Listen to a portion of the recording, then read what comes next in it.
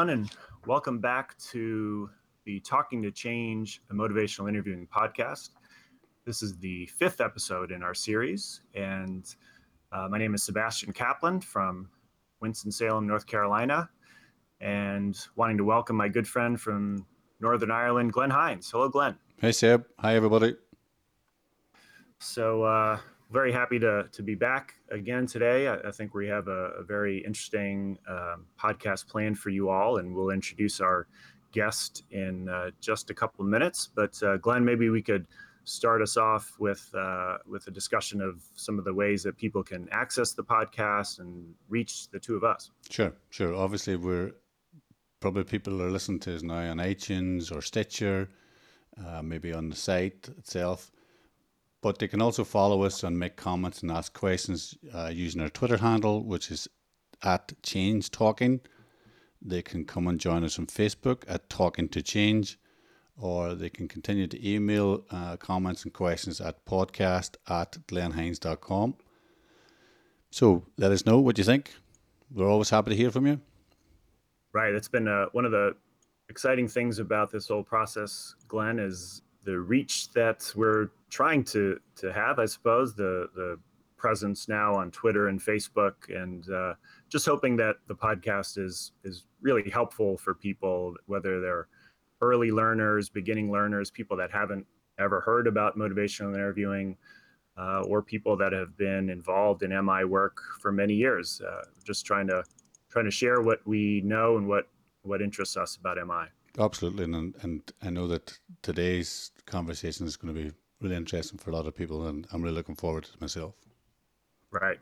And so before we introduce our guest, I just want to make a quick mention. Hopefully I'm coming through louder and clearer on this fifth episode. I've had an upgrade in my microphone, so I do hope that's leading to a more enjoyable experience so far. So hopefully that works out for everybody. Yeah, and I know he's very proud of it too, everybody. I am. Yeah, Yes. yeah. Yes. It's lovely. It is lovely. It is lovely. I love my new microphone. Okay. Well, so without further ado, it's time to introduce our guest. Our guest is Chris Wagner, who is an associate professor, department vice chair, and licensed clinical psychologist at Virginia Commonwealth University in Richmond, Virginia. Chris's work involves teaching, training, and supervising master's level counselors and other health professionals, and providing therapy to adults with a range of health, mental health, and addiction issues. His scholarship focuses on motivational interviewing and interpersonal processes in mental health and substance abuse treatment.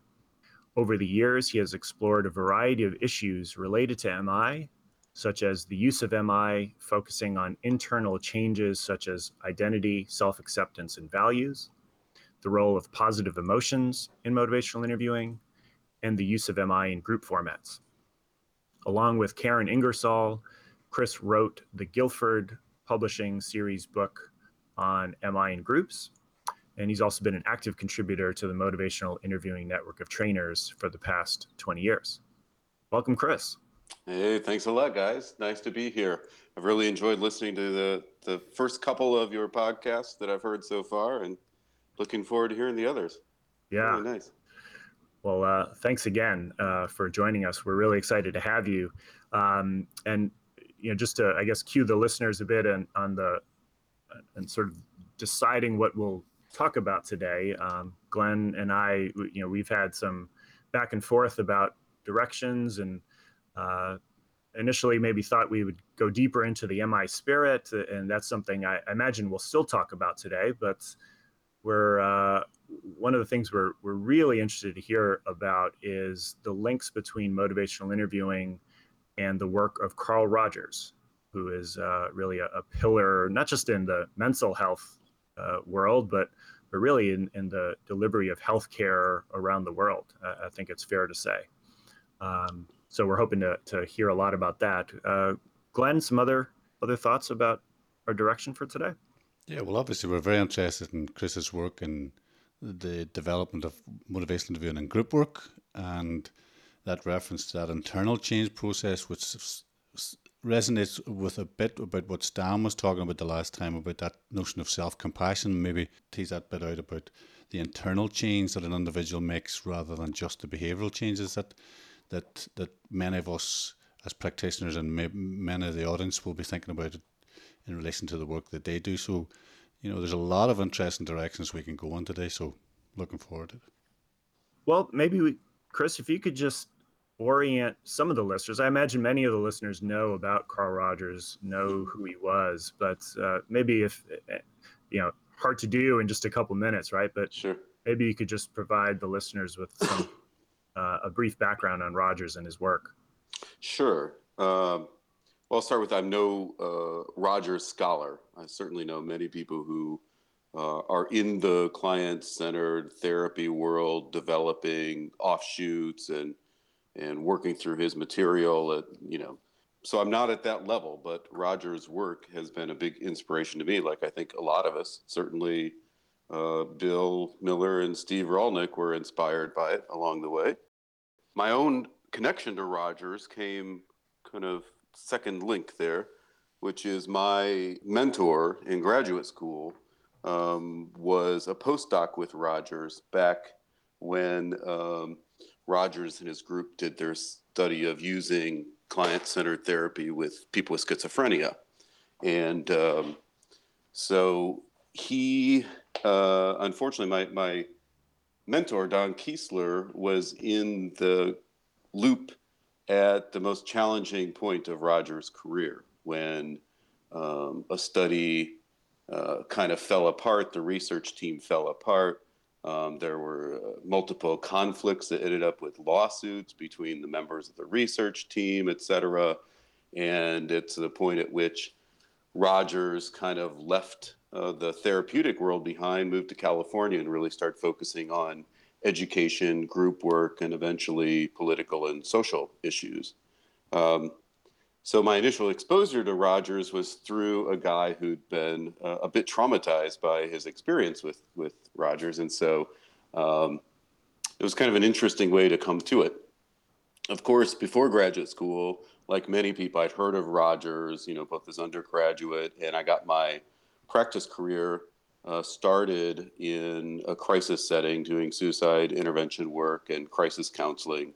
And of course, much of that work for paraprofessionals or just non-professional helpers is Rogerian based, with the idea that at the times of crisis, what people often need is just a connection to another person. And that this particular way of interacting with people is good at facilitating that connection. It doesn't get too lost into people's stories and trying to solve things. And it really is helpful in crisis work. So that was kind of my first exposure to it. I think the thing that strikes me about Rogers is he was really a radical change in the development of psychotherapy. This third wave model, third force model that Rogers developed along with other humanists was really a contrast to both the psychodynamic and the behavioral models that were predominant when he came in, both of which had very different takes on people, but both of which cast the professional as an expert on understanding things about people, either they're unconscious in the psychodynamic world or about aspects of their behavior that were outside of their awareness often. Both of these models cast the professional as being an expert who had that expertise to provide to clients that came in to work with. And Rogers really was a radical departure, I think, of taking the stance that I can't be an expert on another human being. I can't know what's going on inside them, how they see the world, how they see themselves, how they relate to others. And so on that end of things, which Rogers conceptualizes the most important part of helping people change, on that end of things, I can't be an expert. And my job is to really take kind of a one-down position and step inside people's world and really just get to know them. To my way of thinking, that's still really radical perspective at this point. We live in a world that's very technological, that's very time sensitive, goal orientation, get things done. And MI, which we'll get around to, I think is a nice hybrid of, having that goal oriented efficiency while keeping this kind of curious mind, beginner's mind almost, about people and who they are. And I think that's still radical. I think we still are in a place where culturally and just maybe as human beings, we see ourselves as having the answers for other people's problems. Mm-hmm. Wow. So not just in the therapy room, so to speak, but just really from a broader cultural perspective, you think that, or you see Rogers' work and ideas as you say, a radical departure from what the norm is. Yeah.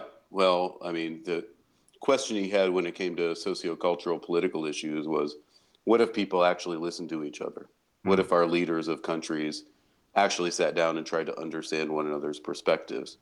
Not to go too far in that direction at this point, but it really is I think a radical re-envisioning of how humans can work together, can interact with one another. So it's that simplicity almost that he's inviting us to do, that the human connection and the radical nature of it is it's recognizing how much hard work we have to do to keep things that simple. Mm-hmm. How hard it is not to retreat inside our own heads. Yeah. Get clever, think of all these ideas, and then try to push them on other people. Well, I think it's just a natural impulse that we have. Yeah, and I think that's a really interesting way you describe it, that tendency to retreat back into yourselves.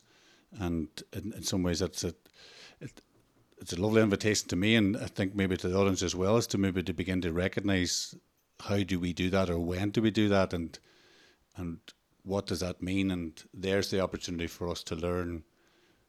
There's the trigger. I'm going back into myself. How do I stay out? How do I stay out? How do I stay out? How do I stay interested in the other? How do I listen? And just along those lines too, since some of our, many of our audience members, I imagine, are certainly learning about MI, but they also might be learners in a formal sense. They may be students or graduate students, whoever. And well, I guess I'll speak for myself. That was something that was common as a student. I almost had to go into myself a bit and try to actively put into practice the things that I was learning. So it might be interesting to, at some point today, to talk about the learning of MI and how one can go into oneself, but also not lose sight of the other person at the same time. That it's really a process of being with someone, being in something together. And again, that I think was a radical reformulation of the work of helping, and remains so. Yeah, good.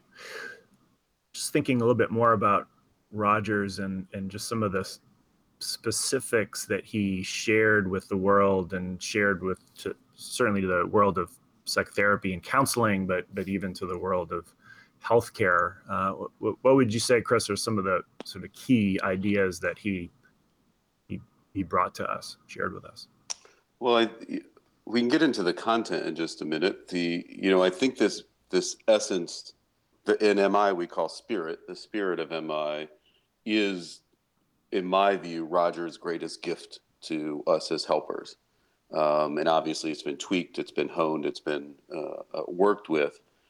But he and people who worked with him contributed this idea that techniques are not really where it's at, or at least they're too easy to focus on, and that there's something that might even be unmeasurable about the way people experience being together that is healing in and of itself. And I think that's a big contribution. On kind of a geeky, technical, nerdy kind of note, Rogers was the first person to open up the consulting room, the therapeutic room, to recordings, which then they could conduct studies on. So prior to that point, most of what therapists and counselors did was behind closed doors, and they would come out and give their own summary of it. And Rogers was really committed to this idea that while he may have strong beliefs about what's useful for people, that it's got to be checked, right? That you've got to, no idea that you have is going to be completely correct, that embedded in any theory or any notion that you have about how things work, there are unknown and maybe unknowable things. But to some extent, we've got to check those out and then change what we do based on the data we get. And I think that's been a big contribution to MI and the way that MI has developed over the years, more based on data and input, sometimes formal like research data, other times data just from lots of practitioners trying this stuff out with different clients and then giving feedback on it. But to use that as a development for moving MI forward, more as the base than theory, and developing a comprehensive theory and then applying it to people, which is really how most other approaches developed. What Rogers was doing there, either implicitly or explicitly, was in some ways modeling his own willingness to be vulnerable to the examination of himself, and to allow other people to check what it was he was doing, which in some ways mirrors the very essence of what it is we're doing in our contacts with clients. And that there's the being with. Yeah. Wow. And he's a human being, so he had his own limitations and defenses, and some things he wouldn't allow really direct challenging of, like this notion of unconditional positive regard, which, you know, some people working with him and since questioned whether that is truly therapeutic in all moments. But he was open enough to let his own students and others have access to recordings of his work, to do their own research on them, and then to publish things that contradicted his beliefs, right? So one student, Truax, ended up publishing a series of papers demonstrating how Rogers, despite claiming to be non-directive, was actually quite directive in his work with people, that he intentionally chose certain elements to focus on, ignored other things, and that what he focused on seemed to be more in line with his theoretical beliefs than what the client was kind of putting forward. And I think that's a good modeling of the kind of openness that we need in order for things to get better. Right. It's certainly consistent with the scientific rigor that he brought to the field, and the idea that, you know, any idea should be questioned and thought about and written about. And yeah, just great to hear those ideas, or those the points that you're making there about his openness in doing that. It's certainly a lesson for any of us to be okay with the notion that we may not have all the answers, and no matter how much experience we might have, we can mess up a session or say something that we wish we didn't say, or do something better the next time. That it's just all part of a growth experience for us. And that our dearest beliefs that we hold on to, if we really want to keep improving ourselves, we have to allow those to be open to question and to let go of them. The way we've done things, as good as it seems, isn't necessarily the best way. Right. So in terms of the core contribution to psychotherapy or counseling in particular, most people are familiar with what's summarized as the three core conditions that Rogers says are necessary and sufficient for good helping. You know, and those are that the therapist experiences unconditional positive regard for the client or patient that they're working with, that they take an empathic stance and really try to understand the other person's perspective, and that they're congruent or genuine in the relationship. And those two words have a bit of different meaning, and they evolved over time. But these are what are often known as referred to as the Rogers three core conditions, even though interestingly, he never claimed there were three core conditions. That was other people's summary of this. He actually said there were 6 conditions that were necessary for good counseling, and the other 3 kind of get ignored along the way. They're known sometimes as the hidden conditions, or the background conditions, right? And I think I want to mention these just because I think they're relevant to MI. So the other things that he mentioned were, in order for therapeutic personality to change to happen, because of course he was focused more on personality than the more behavioral action focus that MI has, He said two people need to be in psychological contact. In the room, there needs to be a connection, a mental, emotional, spiritual, if you will, if that's your way of thinking, connection between the two people in order for change to happen. That it can't be two people showing up a room and kind of each saying their own thing, but there's something that happens between them that is different than what each of them are doing alone. So that's one bit. The second bit is that the client needs to be in a state of incongruence. And in Roger's theory, that's a little complex, but essentially what it means is that the person is in a state of feeling vulnerable or anxious because they kind of have two parts of them inside themselves that aren't in sync with each other. Now, Rogers talked about different ways that could be, but his core notion was around this unconditional positive regard element.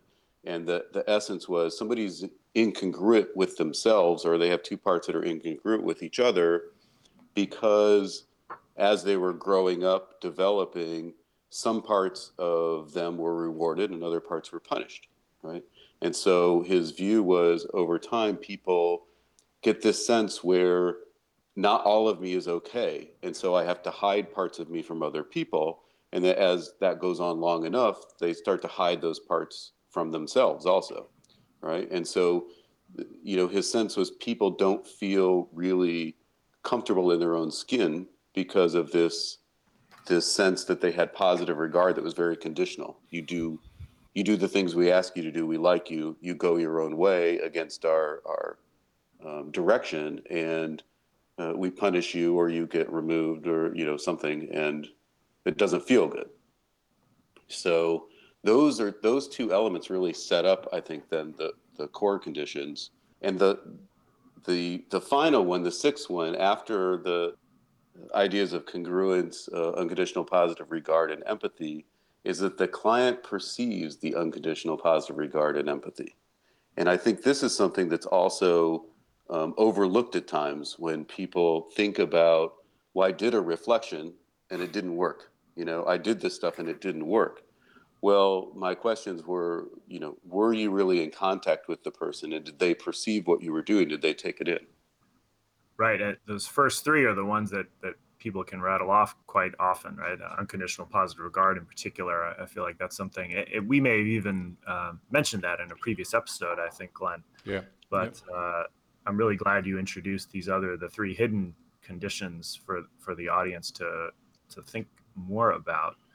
Glenn, what are you thinking? Yeah, I'm just fascinated by what Chris is describing, what you're describing there, Chris. And, again, deepening my understanding of the three core conditions with that, the hidden ones, and particularly the last one where, again, it's about my perception of the client's experience of being with me. Am I connected enough for me to notice when what I'm doing isn't working for them? Or is it a case of I'm going through the motions, I'm doing all the right things, inverted commas, and it doesn't seem to be working? And it seems like in some ways Rogers was encouraging us to recognize, just by paying attention, by being with someone, the messages that an individual are communicating to us are coming through the verbal, but very importantly through the non-verbal, and that connectedness potentially at an emotional level as well.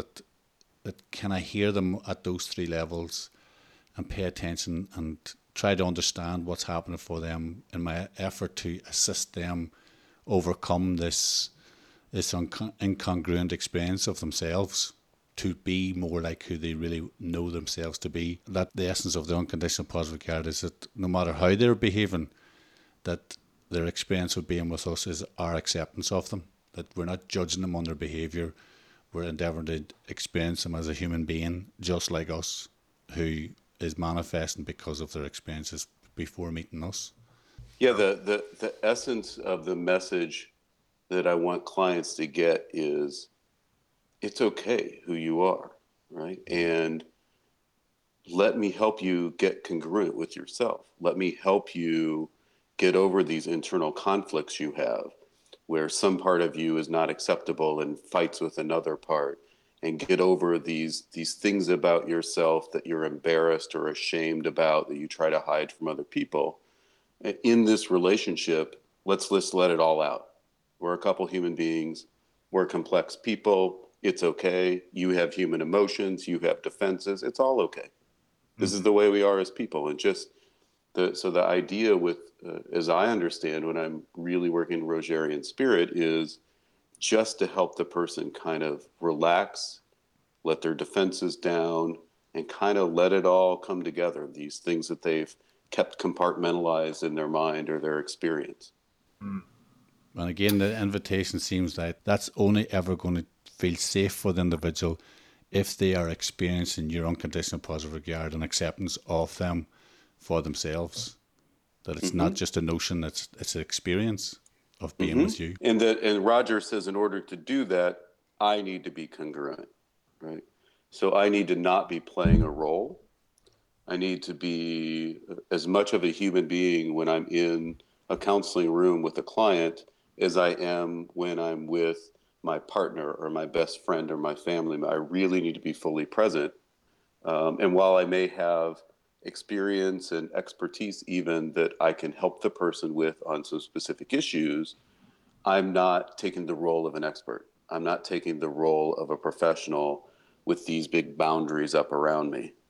To me, it gets almost pretty radical of saying we need to deal with our own stuff first, right? Now, none of us are going to be perfect human beings, but I know that as a therapist, when I'm going through really challenging times in my life, it's not that I can't provide good therapy, but it takes more work, right? Part of being in crisis is being in conflict with yourself and having these internal struggles. And those need to be somewhere else, not with me when I'm in the room with the person. Right. And I guess speaking of that state of incongruence, as you mentioned, maybe this will kind of lead us into where Rogers links up with MI and how it might do that. I imagined a challenge that is apparent for clinicians is, well, if we take the idea that clients are, or that humans are often in a state of incongruence, that we all at some level feel as if not all of me is okay. And now someone comes to see a therapist for help, even if the therapist is trying to be as empathic as possible, it might be very easy to also put off the vibe that, well, you might be okay, but this thing that you're doing isn't okay, or there's this behavior that really needs changing, and it's tricky waters if we're trying to remain consistent with Rogers' concepts here and these conditions, to not continue to trigger that state of incongruence unwittingly. Mm-hmm. And since MI is so much about finding places to change, whether they're specific behaviors or broader concepts too, which we might discuss, maybe you could speak a little bit to that tightrope that practitioners need to walk, and how we try to do that when we're doing motivational interviewing. Yeah. It's something that is difficult to resolve, right? This notion that I'm trying to be person-centered, which means I'm really trying to operate in the frame of reference of the person that I'm working with. What I often think of is I get in the bubble with them, right? So as long as I'm outside of their bubble, of their perception of being in it with them, basically, if I'm outside of that bubble, then there's very limited things I can do without exacerbating a tension between us, without having them feel pressured or feeling misunderstood or in some way conditionally regarded.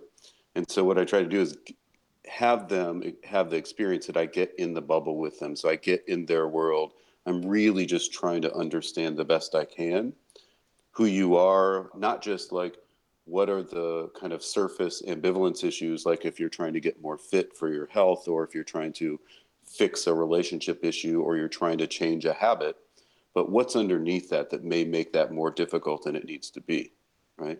So one of the things about MI is it tends to focus more on specific goals and specific changes that we can kind of define what they are, track progress toward, and complete, right? And if somebody doesn't have a fundamental conflict underneath that, then that's great. But my own experience as a clinician, I'd love to hear yours, both of yours. is that a lot of people I work with find themselves circling back around to the same problems because, at least the way I understand it, because underneath that problem presents some more fundamental conflict for them, right? A way that they're trying to be, that they were told, you're not that good, you're not that kind of person, you can't do that, and they're struggling with that issue, or a way they don't really want to be or don't agree with being. They were told this is how you need to be in order to be okay. And I know that's pretty vague, but a lot of times when I'm working clinically with people, that seems to me to be what's underneath relapse and recycling a lot. When there aren't those kind of fundamental conflicts, it's still hard enough to change a habit anytime. But when making a change in a habit means something about the person you're becoming is at conflict at a deeper level with something you believe you were supposed to be or not supposed to be, then it gets really difficult. Mhm. And so for me, working with people, there is this conflict between being client-centered, person-centered, being in their world, in the bubble with them, and intentionally trying to have a goal and trying to work toward a goal that, while some part of them may agree with it, a large part of them doesn't agree with it, right? Or doesn't want to do it, doesn't feel like they can do it, is in conflict with it. And how to straddle that line of helping them both be who they are and also become a better version of themselves or have a better life than they're currently having without getting outside of the bubble and kind of trying to direct that process towards here's what you should do, here's where you should go, here's how you should go about it. The image that's coming up for me is that it's almost like you're describing be the best version of the parent that all of us ever wanted, the Waltons family. You know, the patient, understanding, considerate parent or carer who could see where we were trying to get to, but also recognized our own limitations in our efforts to achieve that for ourselves, and recognize why we would move away from an old behavior, yet come back to it because of some of the benefits, even in inverted commas, a negative behavior, the benefits that an individual will experience from drinking alcohol or taking drugs, without making a judgment about that being a bad decision. It's about Mm-hmm. understanding that decision makes sense for you. I'm curious about why that decision makes sense for you, to help you understand why it makes sense for you, so that you can make a different choice with informed insight the next time you want to move away from it. You know why you want to go back to it without, again, experiencing that sense of judgment from anyone else other than yourself. And it's resolving that internal judgment that an individual may be experiencing. Yeah. So, I don't have the exact quote in mind, but the Rogers quote about the curious thing is that the more I accept myself, the more I'm able to change. That's not an exact quote, but pretty close to this. This notion that when people have these internal conflicts, that storm inside themselves actually makes any sort of change difficult, right? That we have a belief that that should motivate change, and sometimes it does. People hit bottom and their eyes open and they move to a new way of being. But many times people get caught up in that because they're not accepting themselves. Mhm. So I take that for me as a therapist. The same lesson is there, that unless I truly accept and understand the other person, I probably am not going to be that helpful in helping them change, right? Until I really get why these pieces are like they are. And sometimes I get it, a cognitive understanding of the person, but sometimes it's just a feeling of like, yeah, I really can experience what it's like to be stuck in this mode. Mhm. And that until I can get that, it's hard to then um, have contact with them or connect with them in a way that helps inspire them towards change. Right. And just reflecting on recent clients that I've worked with, and this notion of, I guess, the different layers. There's the sort of change targets, or, using your coping strategies to deal with this, or find replacements for, say, cutting or other self-injurious behavior. And even young people, even as young as 13, 14 years old, will, if I'm fortunate enough to have that psychological contact, I think, as you described, Chris, you can hear some really profound comments from them, and concerns and worries about what doing something different would mean for them, and what kind of I suppose trust in themselves, trust in the people around them, trust in the future, that's, you know, that they'll be able to handle the things that are coming their way. And it can be easy to sort of lose sight of that, or just gloss over some of those deeper worries in the search for reducing the frequency of X behavior or Y behavior. Yeah. So, And I think one of the things that MI has really contributed to this approach is to say that, okay, those things may be going on and maybe we could deal with them, but we don't necessarily have to, right? That if what you want and right now what's going to help you move toward a better future and in the direction you want is to focus on a discrete habit or a discrete change in your life and get momentum going and get you moving forward, we can do that, right?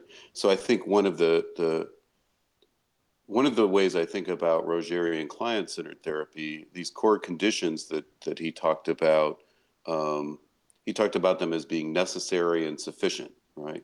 So you really have to have, in his view, empathy, unconditional positive regard, and congruence or genuineness.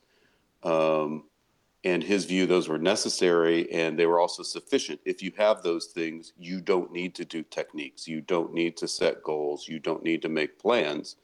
That just those conditions being present in the relationship will foster therapeutic change. And I think where MI comes in is with this idea that even if Rogers is right on these things, that those core conditions are necessary and sufficient, that doesn't necessarily mean they're efficient, right? And that one of the changes from Rogers' time to ours seems to be much more time pressure, much greater need for us therapeutically to get more done with limited time, in a limited time compared to what was really thought of as a normal therapeutic process in the 60s and 70s. And I think what MI says is we can be as efficient as you need. And if what you need is you want to get yourself more fit, get more active, change your eating habits, change an addiction behavior, we can just focus on those things in this same core way that Rogers worked, just by tweaking the work a little bit, narrowing the focus a little bit, and focusing more on getting momentum established, moving toward a goal. So more of a forward progress versus Rogers' approach, from which was more of a deepen into yourself, become congruent, and then we've done our work, and going forward, you do whatever you want with your life. And I don't see those things as being conflicting with each other in any way. It's just a different therapeutic focus in a moment.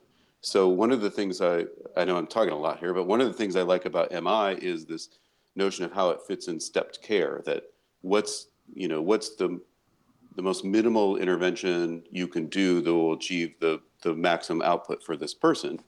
Start there, and then from there add skills learning, skills, or deepen into more underlying personality work or whatever as needed, as opposed to start with this idea that what we really need to do is go in at a deep level and focus on personality change, and then from that you'll have behavior change.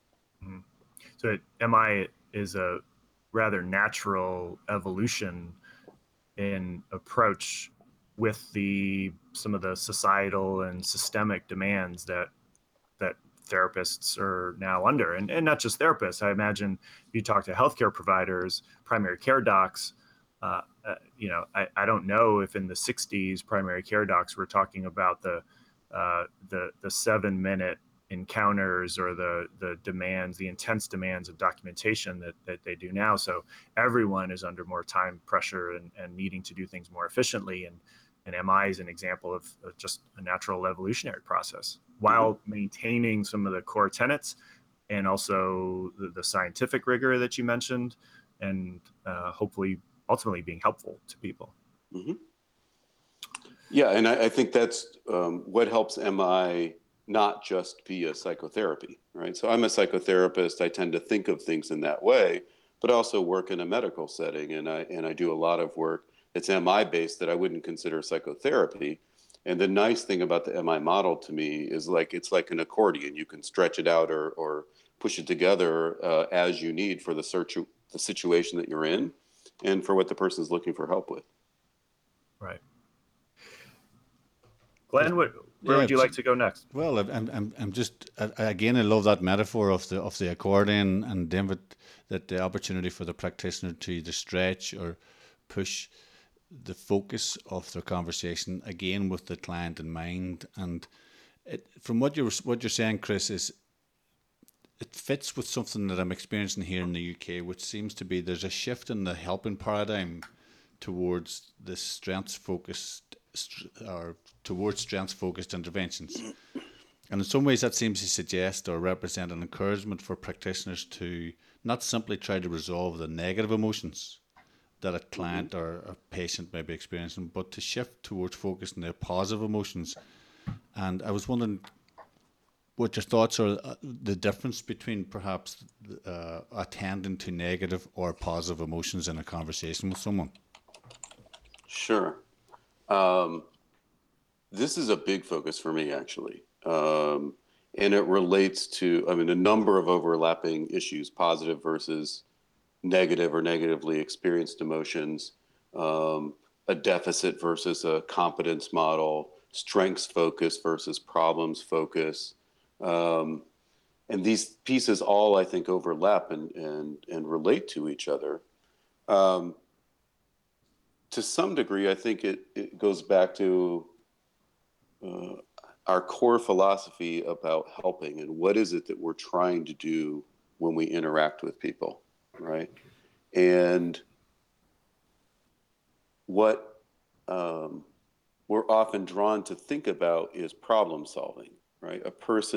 People rarely show up to my work, I don't know about yours, saying to me, I'm really interested in self-growth, and what I'm here for is to, try to become more actualizing and to try to feel more fulfilled and really live the life that I'm meant to live. That can be in the message somewhere, but generally people show up with problems. This is a problem for me. This isn't working. I'm stressed out about this.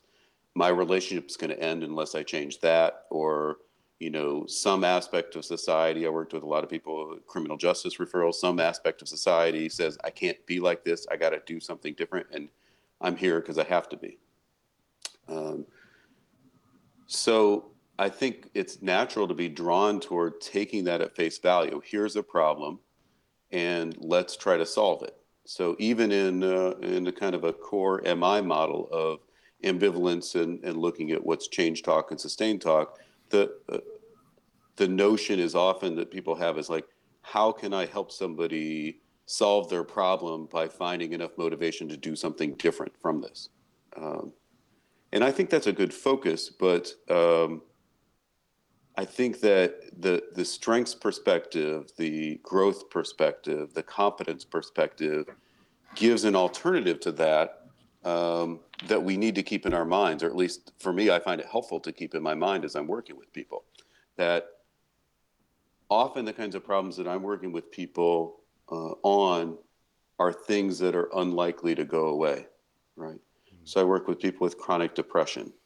I would love to help them to a life where they never have problems with depression, and I certainly will try to do that.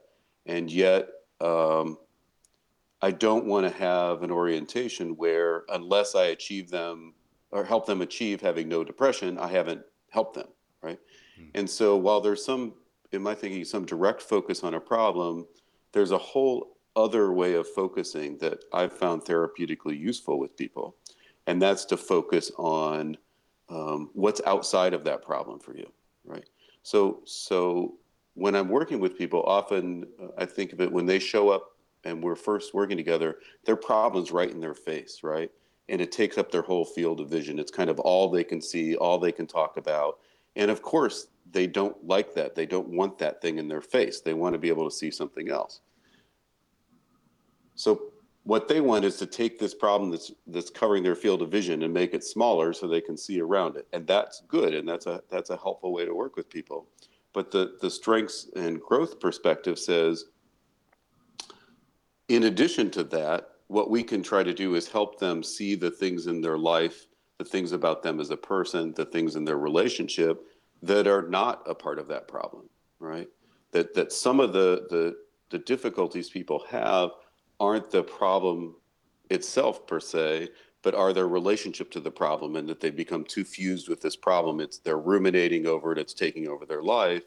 And that some of the way we can help people is just to kind of remember, what about the other parts of you? Who are you outside of that problem? Um, what about if you have a relationship that's in a downward spiral, what other relationships do you have that aren't that way? If you feel like you can't make a change or you're really unsuccessful, what are some things that you've done that have been successful? What are some strengths you have? What are, things that help you get through hard times that when you look around at other people, they seem to struggle with, even though you do okay with it? And so my thinking with that is what we're doing is helping people get grounded again in the best parts of themselves. Um, that we're not creating this new person. It's just that part of what happens when people's clinical problems advance is they have this, what's often called lifestyle narrowing, but it's also a narrowing of cognitive focus to where the problem kind of takes over their life. And it's kind of just helping them reclaim the rest of their life. And my experience has been, as we're able to do that, um, the problem itself objectively might be the same intensity, same size, but the person, it's kind of moved away from their face now. So it's not the only thing they can see. They can see the rest of themselves. And as they get grounded in the whole of their being, they can bring those strengths and skills that they have to bear on this particular problem, right?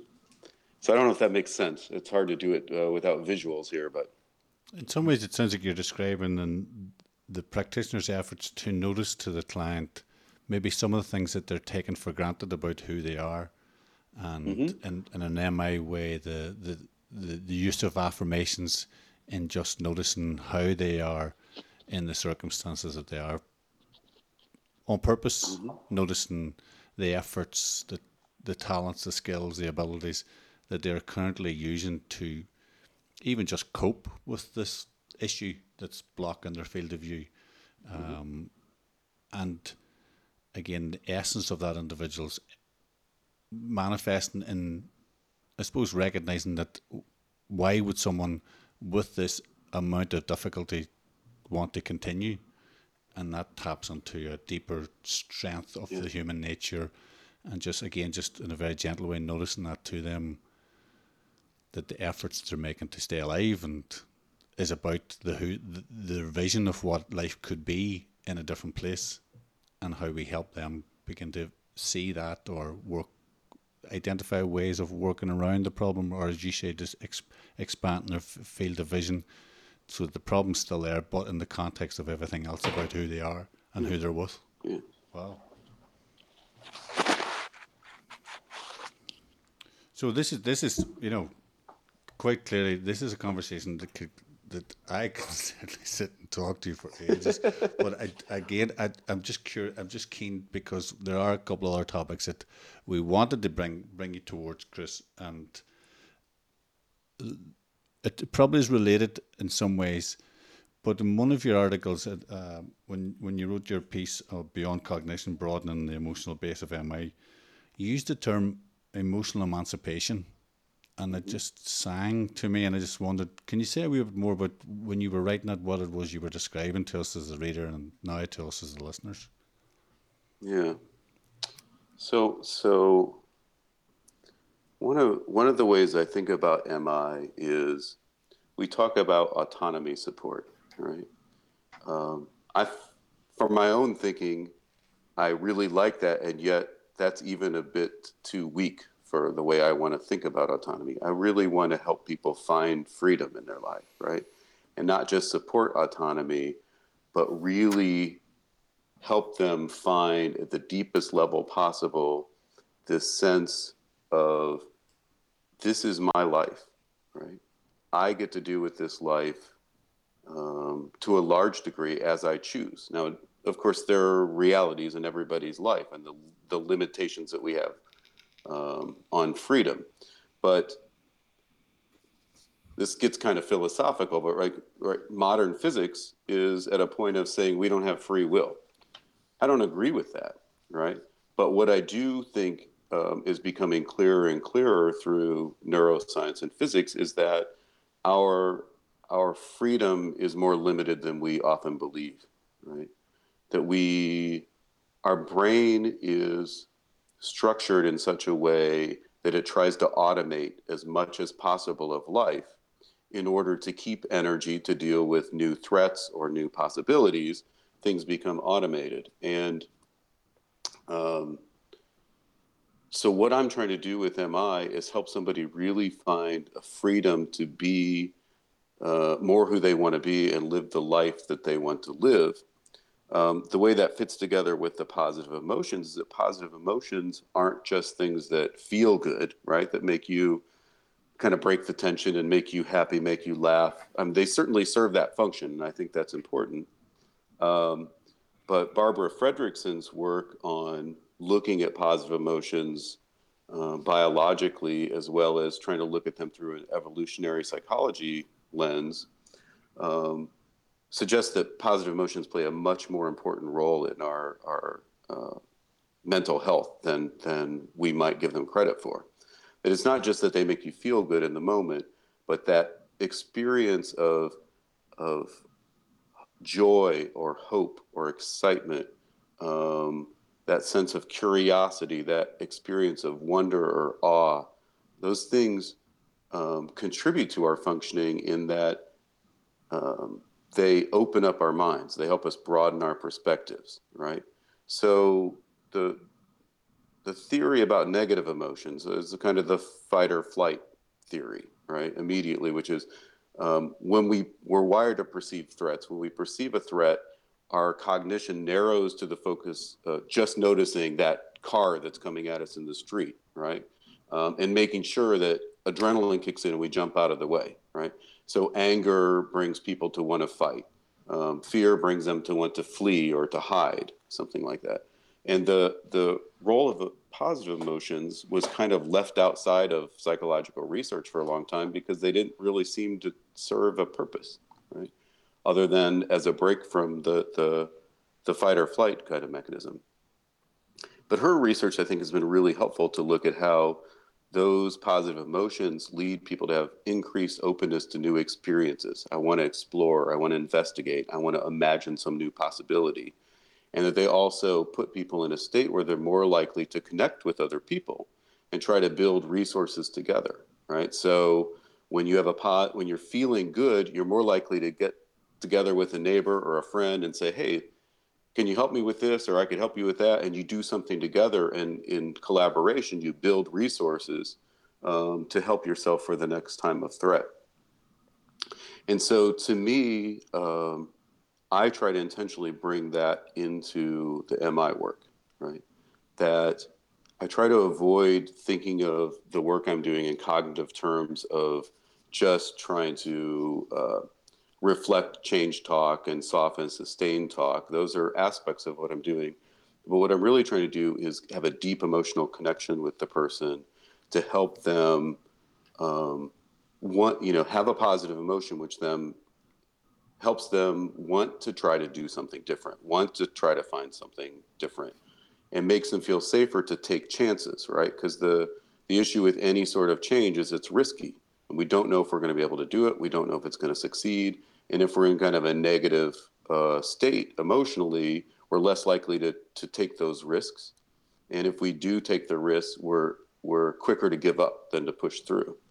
And so the work that I do, and this is particularly a focus in group work that I do with people, is really try to build as much positive connection and emotions as possible and work on inspiring people to take these leaps of faith and to try these new things that from the outside seem, like really obvious. If you just try that, sure, it might not go great the first time, but just keep trying, you'll get there. But from the inside, is a huge leap for the person. So the positive emotions are almost well, they serve many functions perhaps, but one is to prepare people for a broadening, for a the possibility of growth, as opposed to the negative ones, which tend to narrow and focus in on isolated threats Mm-hmm. uh, and experiences that they might want to get rid of. Mm-hmm. And so, with change being this change can be narrow and specific too, but there is a looking forward, a need to see what life might be like, something sort of much more beyond where they're at now. And so, are you saying that that's the role? One of the roles that positive emotions has is prepares them from doing that. Yeah. And the idea of emotional emancipation, to circle back around, Yeah. is this idea that the negative emotions that you have, which then relate to negative thoughts people tell themselves, these are kind of holding you in chains, right? They're enslaving you. And that what I want to do is help free you from that. And the process of that, I think, at least my thinking was influenced a lot by Frederickson broaden and build model, right? That the positive emotions broaden your ability to conceptualize, and they inspire you to build, resources and new opportunities for yourself.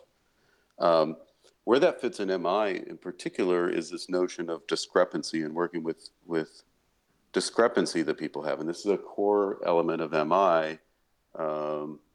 This idea that how is your behavior not entirely fitting with your values as a person, or how is your behavior not entirely fitting with the goals that you have. And so some of what MI has always done is work with that discrepancy as a motivator for people. What I want to do when I'm using that is to make sure that I'm using it in both a positive as well as a negative way. That I think it's easy to look at discrepancy and think about what in psychology is called a negative reinforcement model, right? That you become uncomfortable with some aspect of yourself and you want to get away from that, so it's motivating you to make a change, right? And I think that works pretty well with people. My own experience, when they're pretty intact, when they haven't had a lot of traumas along the way, or they don't have these deep kind of conflicts. If you have a pretty strong ego, a pretty strong feeling about yourself, then I think that negative discrepancy can help you go, oh, if I would just change this one thing, it'll get even, it'll take care of this problem for me. My experience has been working with people with extended traumas, and really trying to think of the work from a trauma-informed perspective, has been that experience of discrepancy is overwhelming for some people. Like they already have such struggles inside themselves that to now add another thing that now we're noticing that I'm not doing in line with my values or goals is stressful to them. And instead of inspiring them to change, kind of locks them up. And so what I try to focus on is, in addition to that, trying to develop this idea of positive discrepancy. So rather than asking people, how does this thing you're doing not fit with your values, or how does this not fit with these goals, flip it around and ask the positive question of, okay, now that we've talked about this, how could you move even closer to your goals? How could you get up tomorrow and live even more in line with your values, right?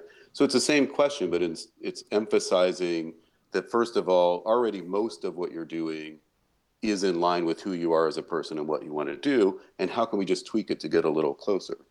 And by framing it that positive way, my experience has been it taps more into the positive emotions, right? Well, let me investigate that. Let me think about that. Let me give it a try. Rather than, I can't stand to feel this way about myself anymore, so I have to change. So it's almost like you're saying, rather than asking someone, how can I help you stop being like who you don't want to be? How can I help you become more like who you want to be? Yeah. Wow. Exactly. Exactly. And it's the same question. It's just putting a little different spin on it, right?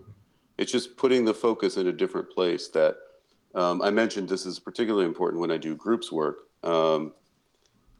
In that case, it's because I've had too many experiences of when people are focusing on negative things in group, the group tends to get in this downward spiral, right? Oh, you think that's bad? Let me tell you about this, right? Or, oh, well, you did that. I did something even worse. Or, um, yeah, you really are pretty screwed up. I can't imagine. Wow, you know, this is not what I'm trying to do in a group, right? So in a group, what I really want to do is get the number one predictor for group outcomes is the level of cohesion between members, right? So how much are people connected? So back to Roger's first condition in psychological contact. In a group, what I really want is to have people have this sense that I'm not alone, right? And so by not being alone, I can maybe try some things new in my life, take some risks in my life that didn't feel comfortable taking them when I'm alone, right? And so by fostering this experience, I'm part of a group. The group's got my back. I know they're on my side. I know they have support. I'll try something new. And for me, in order to make that happen in groups, it's helpful to focus on the positive. So to focus outside the problem area on strengths, successes, on connections between people in terms of their interests, their hobbies, their passions, the things they love in their life, right? So this positive vibe, this positive climate in the group. And stay away from using a group to dissect everyone's problems in front of each other. Right. I think it adds some value to things that people who do groups might worry about sometimes, which with, sort of chit chat or little relatively sort of shallow or minor points like, what's your favorite food or what's your favorite movie. But and I do groups as well, and I sometimes have a little voice in my head that says, you're not working on real stuff. And but I try to catch that and remind myself that a lot of the kids that are in this group never met each other before Mm-hmm. that day, and what might seem like relatively benign or minor banter is actually efforts to develop that group cohesion that's really vital for them. Mm-hmm. Yeah, and for me, I mean, what's the essence of the difference between somebody doing well and somebody not doing so well isn't whether they have problems in their life or not, because we all have problems in our lives, right? It's what's your capacity to deal with those? Do they overwhelm you? Do they take you down? Do they make you feel bad about yourself? Or are they things you go, this isn't really the way I'd like it, and let me try to, change it. Um, and so I really try to avoid using groups to try to solve these problems and fix things. And I personally rarely ask about problems or difficulties that people have. I know clients are going to talk about that anyway. So I want to keep my focus on the positive, on the growth, on this sense of, you know what, my life really could be different than it is. Really, in a fundamental way, I could be experiencing life different and I could be more comfortable going through life. And that's, we talked earlier about this issue of behavior change versus broader or deeper change. Um, that's kind of the essence of it for me is, what I'm trying to help people do at a core level is get to this point where somebody feels like I'm living my life and, the slings and arrows, I'll deal with them. Mm. Um, and I feel like much of what at least I don't know about you, the work I do with people is switching people from reactive to proactive mode is a major change for them, right? That it's not so much you're doing X and you should be doing Y, it's that you're getting up in life and kind of dealing with what it throws you, which you're going to always have to do anyway, but you're doing that without getting up each day with this sense of here's what I'm trying to make happen today, or here's what I'm trying to move toward. And I feel like that fundamental difference, my own sense, is a big difference between who experiences their life as going pretty well and who questions, the nature of their life and how it's going.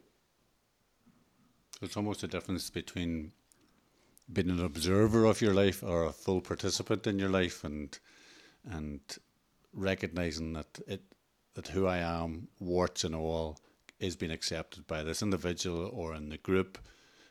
That by experiencing someone else accept my warts and all gives me the space to move beyond those to see what else is, what the all is, past the Mm-hmm. words, and Mm-hmm. and the humanizing experience of knowing we're all like that, including the therapist, Yeah. including our friends, including our enemies, including, and that normalization of, it's not just me that this is happening to, it's happening to other people in different ways, but we're all fighting the fight.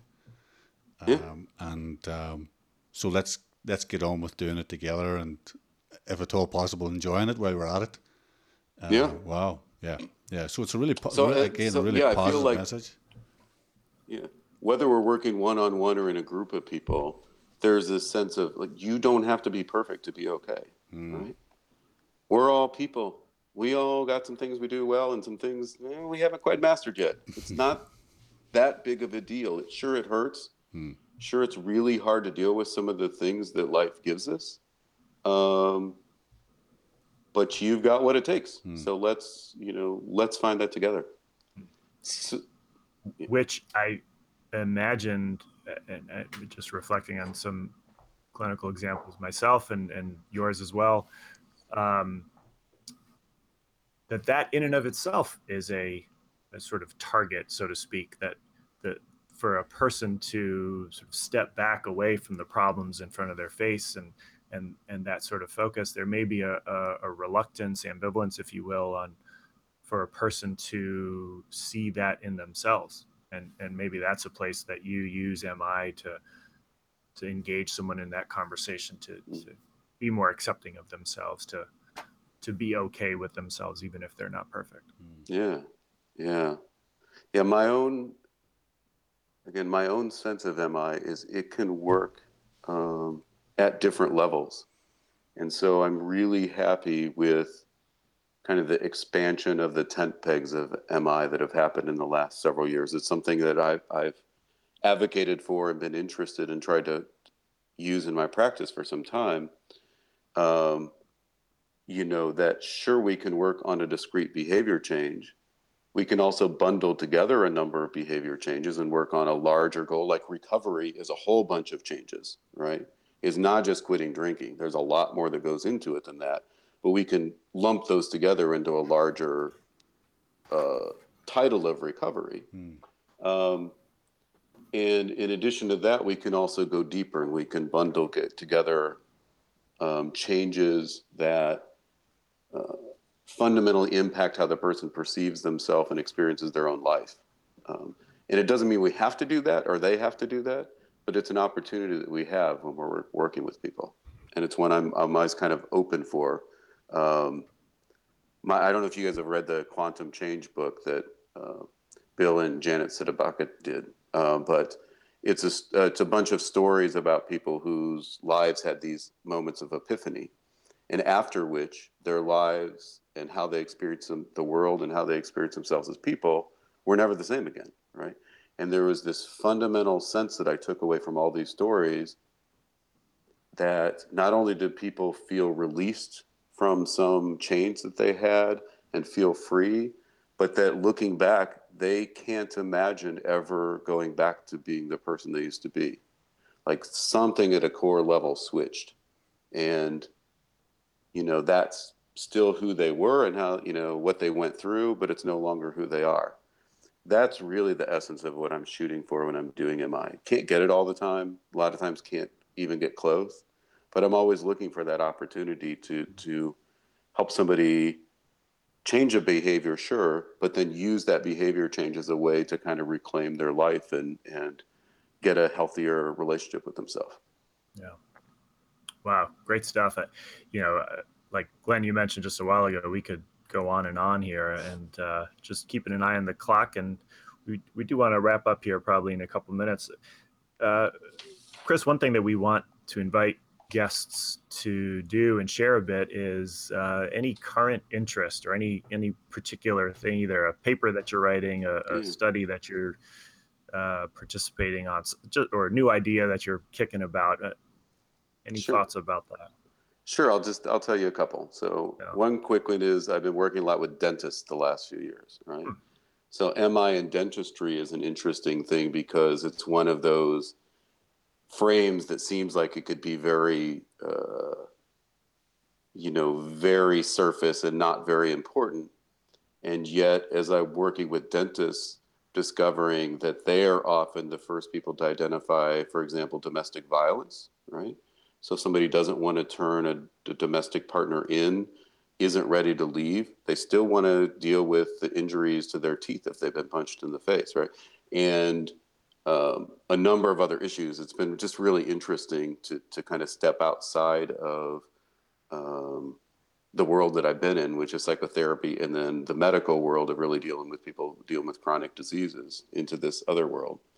I'm working now with Karen Ingersoll on trying to come up with the next version of our group model. We've had, in essence 20 years since we first started working on this, and now getting close to 10 since we did the core theoretical work that ended up being the book that we put out through Guilford. And there have been a number of developments, largely not our own, largely things other researchers are doing, and little tweaks that people are finding that are making groups more efficient and more helpful. And so it's time to kind of update that and bring that in. And the last thing where my heart's really at right now is I'm experimenting around with how I do in my training, right? And for these last few years, I've been kind of building to this point of getting more client-centered in my training, more person-centered in my training, and trying to do it in a more organic way. So the what I'm trying to do there is avoid something I've struggled with as a trainer, which is, let me start with giving you this model that's outside of your head, and this jargon that you need to learn, and these concepts that have words that aren't a part of your everyday language. And then now that I've taught you all that, let's learn how to do it and get you to recognize the parts of it you already do, right? So that's kind of the essence of the way I had trained for years. And so what I'm really excited about now is trying to flip that around and do trainings that are much more organic in nature. They tie back to the original thing you were talking about with the spirit that we thought we were going to focus on today, in that I focus a lot on the MI spirit and helping people get in that mode. Um, Bill Miller once said, MI is 80% Rogers. It was just an off the cuff kind of comment, but I've always stuck with that, because when I think about that, I think about, how do I want to use that to guide my training? Well, I don't want to spend 80% of my time with people on the 20% technical part that's been added to the kind of client-centered way of relating to people. And just assume that the 80% that people can already do, if I just tell them the words and, give them a few minutes on that, now let's get onto the technical things. And so what I've done is try to flip that around and set up a series of experiences that are first designed for the trainees to get in sync with themselves, right? To get grounded, to really get clear, get to that place of the beginner's mind. I don't call it mindfulness, but we use mindfulness elements to just really get people out of their heads and into their experience. And then a number of series of pairing them with people and setting up tasks that essentially require them to do MI kind of work without teaching the lingo or the jargon of MI, right? So sit down and have a conversation with your partner about something that they feel like other people don't understand about them, or people always misunderstand about them. And your job is to really try to understand both that thing about them as well as what their experience with other people's been, right? So this is setting up empathy, or setting up a conversation with people of, so your job here is to talk with your partner about something that they feel pressured to do that they don't want to do, or they feel constrained or held back from doing something that they want to do, and the world or their job or somebody doesn't want them to. And your job now is to have a conversation in which you help them find autonomy, find freedom, find a way to kind of work out of that conundrum. And the limitation is you can't give them any suggestions. Right? So what I'm excited about now is trying to set up these trainings to give people the experience of conversations that are very natural and organic, but that fit with the MI model. And that once they kind of have that in them, then we can top off with the theoretical concepts and the way we label it specifically in MI. I do think it's important that people learn that, if so they don't walk away going, I think I learned something, but I don't really know what it is, right? Right. But my experience has been when I can use that as the top off, once you've kind of already got it. My experience, again, I don't have data on this, but is that it's moving people to moving their skills forward quicker and moving them to a deeper understanding quicker than when I used to focus specifically on skills development. So that's just something, I mean, that's a nerdy thing, but something I'm excited about right now and playing around with. Sure. Yeah. Something, all of us are part of this group, the Mint, as we had mentioned in an earlier episode. And so we're all trainers at some level, whether we're clinicians or researchers or whatever else. But I imagine that's a very common experience for many of us to be thinking and reflecting on how can we do things better and differently, and how can we evolve as trainers ourselves and with the content that we provide and with the experience for our trainees. Yeah. Well, Glenn, what do you think? I think we're about close to wrap-up time. Any last words? Any final comments? Oh, to be honest, I wish it wasn't ending, because like even in the last few minutes, so much has just come up, and but I think it's consistent with what it is. I understand Chris has been saying today is that momentum is itself an outcome of itself. That I am definitely leaving here with so much to think about and so much to chew over and to reflect on in relation to my own practice and one-to-one work, but also as a trainer and my understanding of motivational interviewing in the relationship it has with Rogers. So I'm really grateful for that, Chris. I'm really grateful for the time that you've given us today, and the energy that's now created for me in my heart and my mind about to go away, and this is a lot of really interesting stuff, and I hope that the audience got as much from it as I did. So yeah, thank you. Well, thank you. I do think so much of what we can do with people is just really connect with them, help them envision the better future and get excited about moving toward it, despite any difficulties that may be there. And I guess I felt some pressure to get a lot of that stuff in today, the details. So I probably got going a bit fast there. But really, when I work with people, the idea is just to remember to breathe and give people the experience of let's be together, right? Mm-hmm. And let's just move this forward a little bit with whatever time we've got. And that, So I really appreciate the chance to talk with you guys today. Yeah. Well, it's a great place to kind of loop back to. And I'll echo everything Glenn said. It's been great talking with you today, Chris. And we very much appreciate it. Thanks again. So, Glenn, maybe you could also remind the audience once again all the ways that the audience can get in contact with us and to access the podcast. Alongside of that, perhaps it might be useful if Chris, you're open to audience participants to maybe reach out to you, or maybe how they can access more of what it is you're doing. If you were happy for people to contact you, how would they go about doing that? Yeah, probably the best way is email. So my email address is chriscwagner@gmail.com.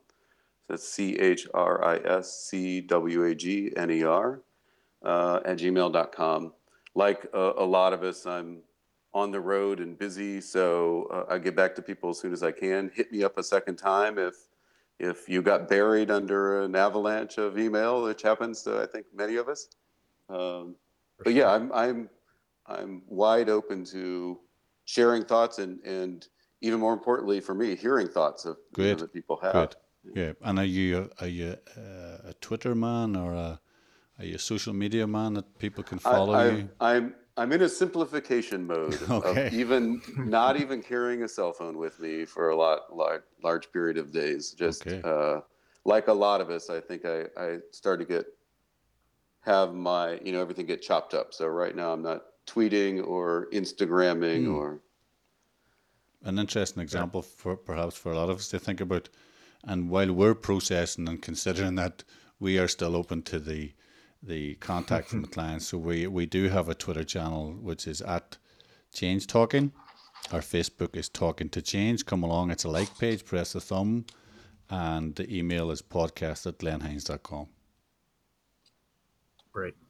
Well, as always, we invite comments and feedback, reviews, likes, shares, and all the rest. So please be in contact with us, and we'll be continuing this podcast journey.